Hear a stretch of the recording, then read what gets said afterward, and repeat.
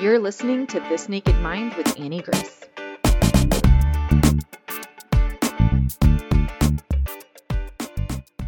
Hi, this is Annie Grace, and welcome to This Naked Mind podcast. And I'm here with Kathryn. Welcome. How are you? Hi, I'm good. Thank you, Annie. Thanks for having me. Oh, so glad to have you. So why don't you sort of take us back to the beginning in your relationship with alcohol? Where did it all start for you? So I grew up in a village in Somerset in the southwest of England. And as a kid, I was really interested, quite fascinated, I think, with alcohol. I think it seemed like this special adult drink that I wasn't allowed. So I was quite fascinated by it. And my dad used to make some homebrew in the garage. And so I used to sneak out there and take little sips of that. And then I worked out that at Christmas, if I asked for Father Christmas's sherry that we leave out on Christmas Eve, if it could get left in my room, so then I'd be able to drink it, and my parents wouldn't be able to say anything because they'd have to break the myth of him not existing. So that was a little something I worked out as well. So I had this kind of real interest in it, and my parents let me have a few glasses of cider and things when I was young as well. So but when I got into my teens and I started drinking a bit heavier with my friends, I found that I absolutely loved it. So as a kid, I had a bit of a kind of a sadness in me. I sort of felt like an outsider quite a lot, which I didn't really understand. So sort of just kept it to myself, really. But when I was drinking, it felt like it liberated me from that. It was suddenly I found something that kind of just made me feel really good and gave me that kind of connection, I guess, with my friends. So we started drinking quite a bit heavy, about age 12, 13. So we were fairly young. But from then on, it was me. I was the instigator of any kind of drinking. I was doing it as much as possible. I was not eating at school so that I could buy a bottle of cider after school. It was any opportunity I could. So absolutely loved it. But this feeling of kind of being an outsider, not fitting in, this sadness just got stronger and stronger. By the time I was 15, I had quite severe depression. Although, again, this is back in the mid-90s and no one really spoke about stuff like this. I didn't understand it. I didn't know what was wrong with me. And so I didn't speak to anyone about it. And I just kept on using alcohol as a means to escape. But it got to the point where I got to 17 and actually started to plan my suicide. It got that bad. But obviously, I didn't go through with that. And I managed to kind of put all my energy into finishing my school and moving to London. I wanted to get out of the village I was in and just move to London, be somewhere where it was big and exciting. So I went to London initially to go to university, but then I didn't attend university really. And I found myself a bar job. So I started working in a pub, which I loved immediately, absolutely loved bar work. I was around drink all the time, around people who like to drink. It became a real kind of focus and priority. So that I loved, and I loved the kind of the buzz and the busyness of the work. It gave me a bit of an adrenaline rush, especially on those really busy nights. So yes, I kind of fell in love with bar work there. But this kind of normalization of drinking every day obviously wasn't that helpful for me.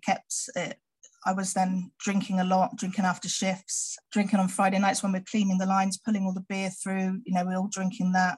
Customers buying us drinks that we'll have at the end of the shift. So there's this real culture of drinking, obviously in the bars. And then, so I was getting into really bad states, passing out. So I was about 20, I guess, when I started at 20 or 21. And so I was a fairly young girl, and I sort of passed out on the streets in London, falling asleep on public transport and ending up in sometimes completely different counties, ending up waking up in places that I didn't know, other people's houses that I didn't know.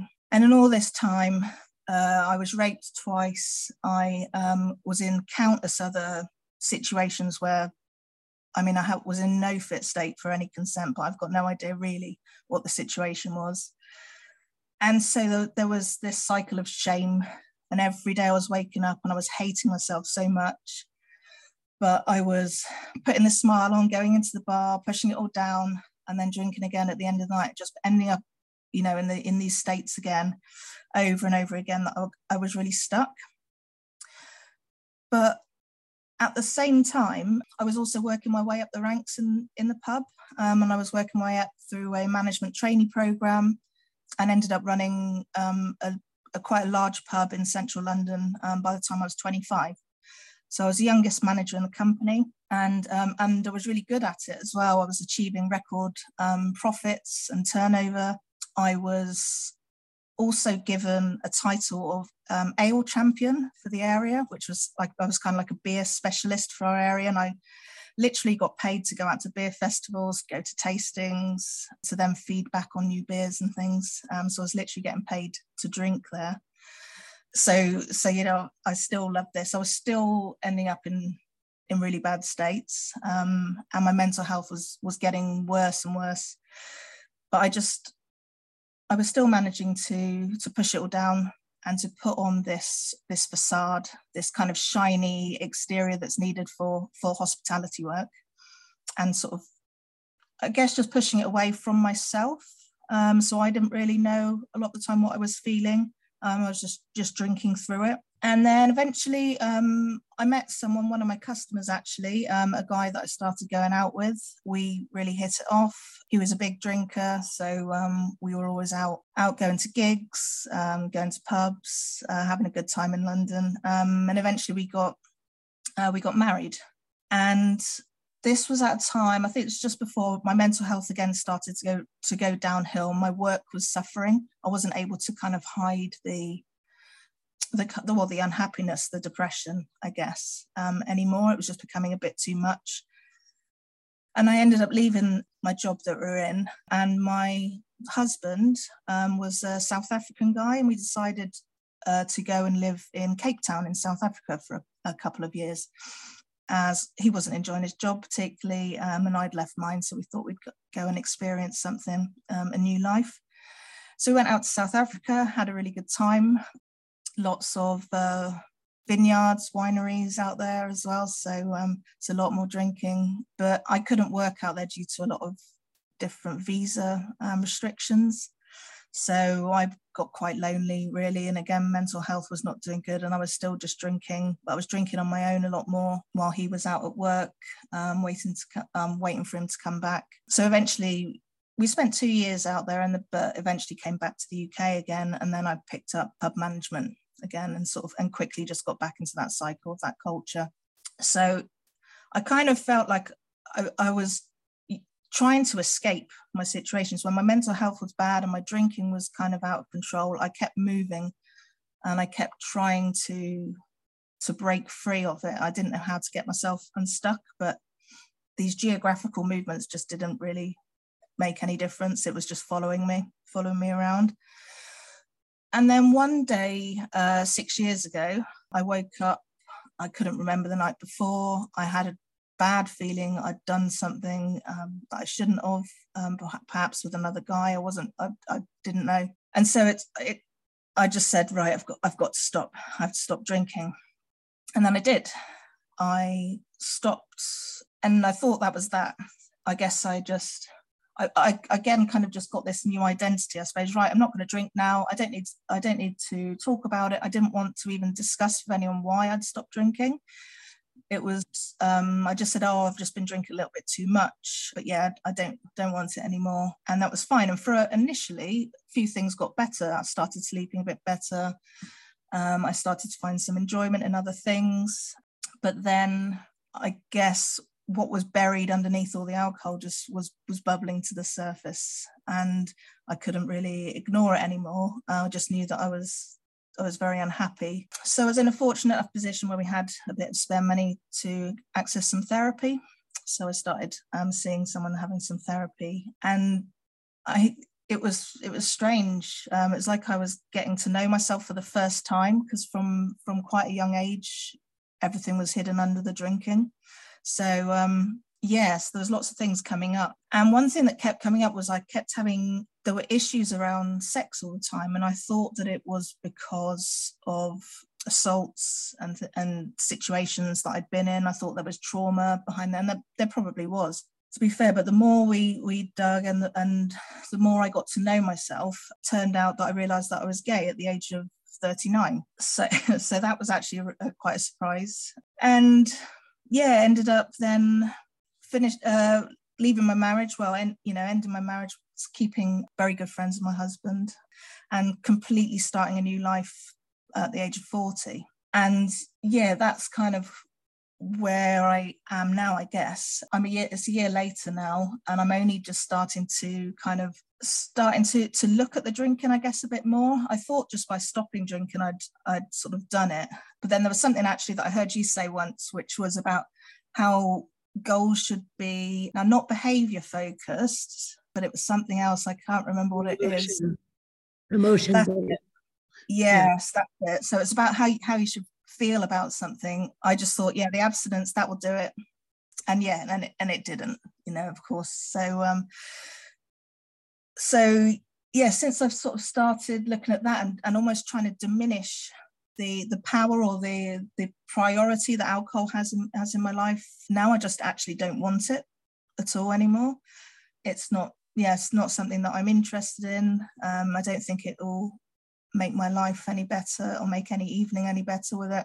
So yeah, it's been funny. I thought, so the last 6 years of being sober, it's only really been the last year, I think, that I've really started to kind of make peace with it, and actually that's probably the wrong word, but to really embrace it and to realize how good it is for my life. Whereas before I was just feeling a bit sorry for myself, I think, and just trying to move on. So yeah, that's my story, really. So what was that transition like for you to go from, basically 5 years of abstinence, but not feeling peace, still feeling very mentally engaged by alcohol? How did you move from that to where you are today? That's a good question, actually. How did I move from that? I think it was starting to access things like these podcasts, other ones that I listen to as well, more reading around it, and then trying to find people that I could talk to about it and actually make sobriety a bigger part of my life. I just wanted to I think I felt shame about it because I felt that my drinking was tied in with a lot of other, all the other bad things that happened. And if I didn't really like to talk about it. And so I felt shame about the whole thing. Whereas I guess some of the therapy of kind of helping me come to terms with that and make peace with that, but also, yeah, really embracing sobriety and embracing, just life without it. I think that's made a massive, massive difference. And can you identify like any of the things that you really believed when you were sober but missing alcohol versus what sort of things you believe now that you feel like it has less of a hold in your life? Well, I guess the main thing is that I did always believe that I was missing out, I suppose, that I would never really be able to have as much fun as other people. And yeah, that was the main thing. But actually, I've had so much fun discovering other things that I'm interested in now. I go mountain biking's been my sort of latest hobby of the last year or so. I love sort of any kind of sports.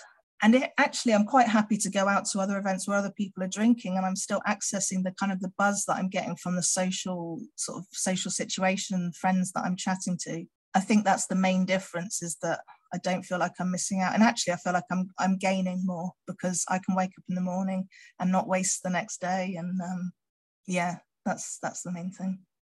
That's great. And you mentioned a little bit about your social life, but how is your social life been?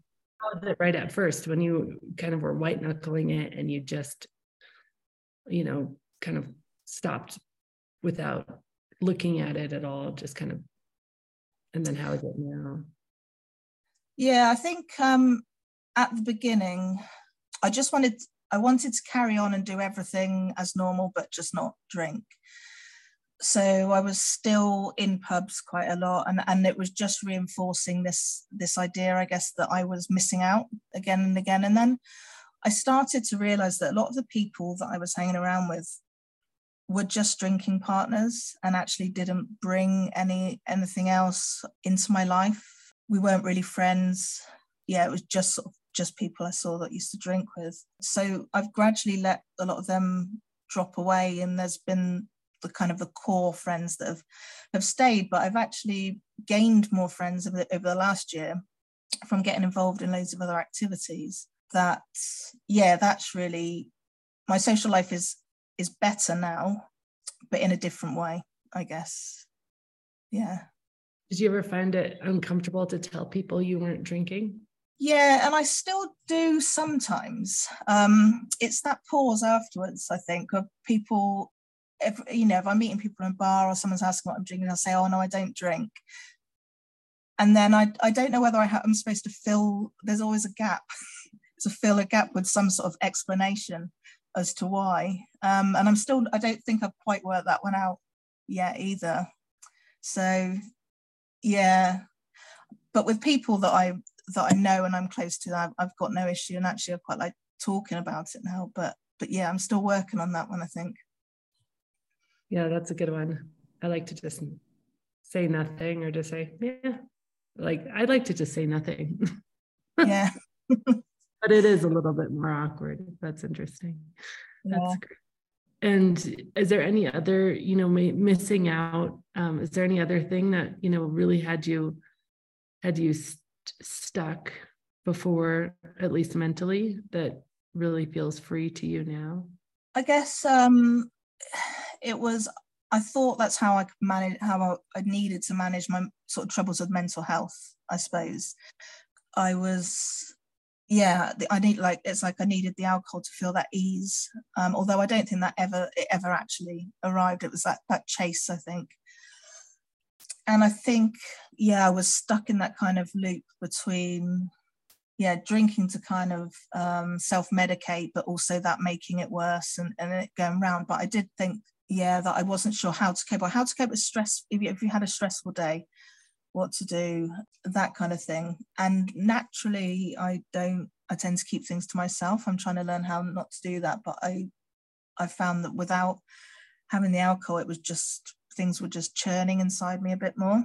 But now I've found that sport is really helpful, any sort of activity, or going to the gym or getting out on a bike or something like that. I've also really got into writing as well over the last couple of years. I've been kind of journaling, but also writing some articles about working in the hospitality industry and sort of dangers of sort of developing alcoholism and stuff like that. I've tried a bit of painting, doing some art. I play the guitar.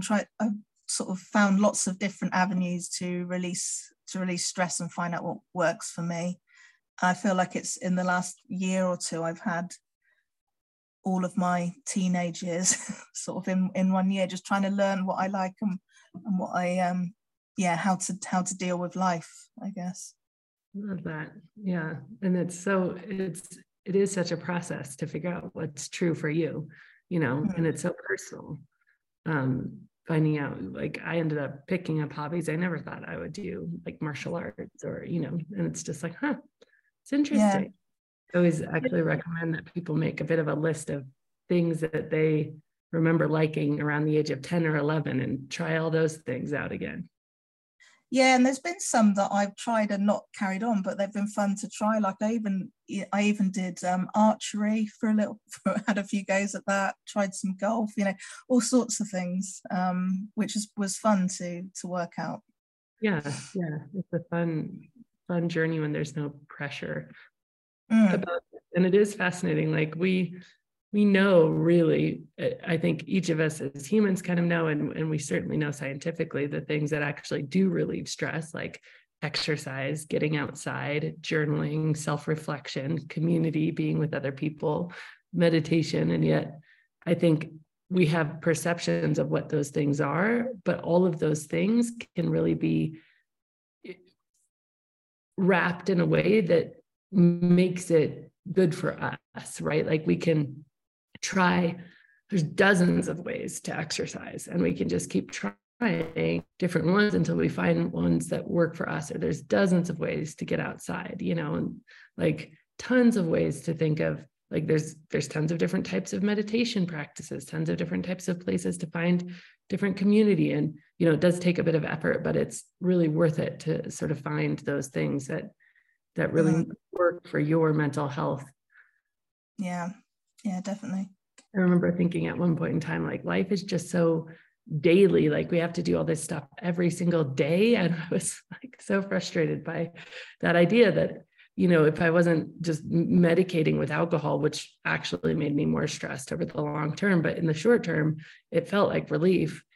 If I wasn't just doing that, I was having to do, what? I'm going to have to do all of these things. I'm going to have to incorporate this whole new way of being, but there's actually so much joy in it. Like, we're created to need to do things with each other and outside.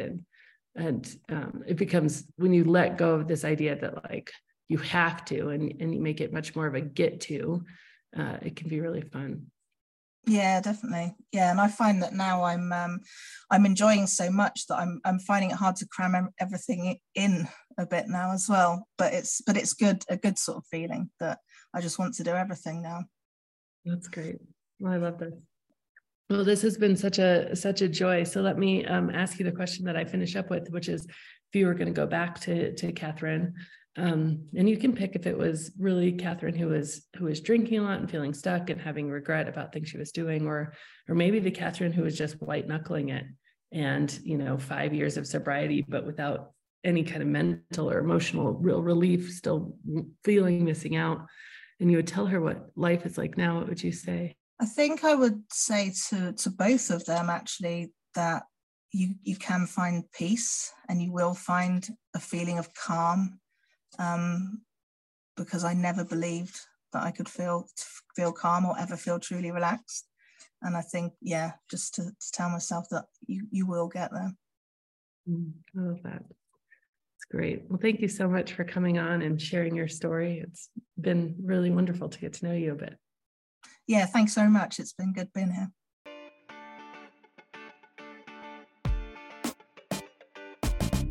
Thank you so much for listening to this episode. If you're ready to see how This Naked Mind can help you on your personal health and wellness journey and want to learn more, go to thisnakedmindpodcast.com to learn what your next best step is.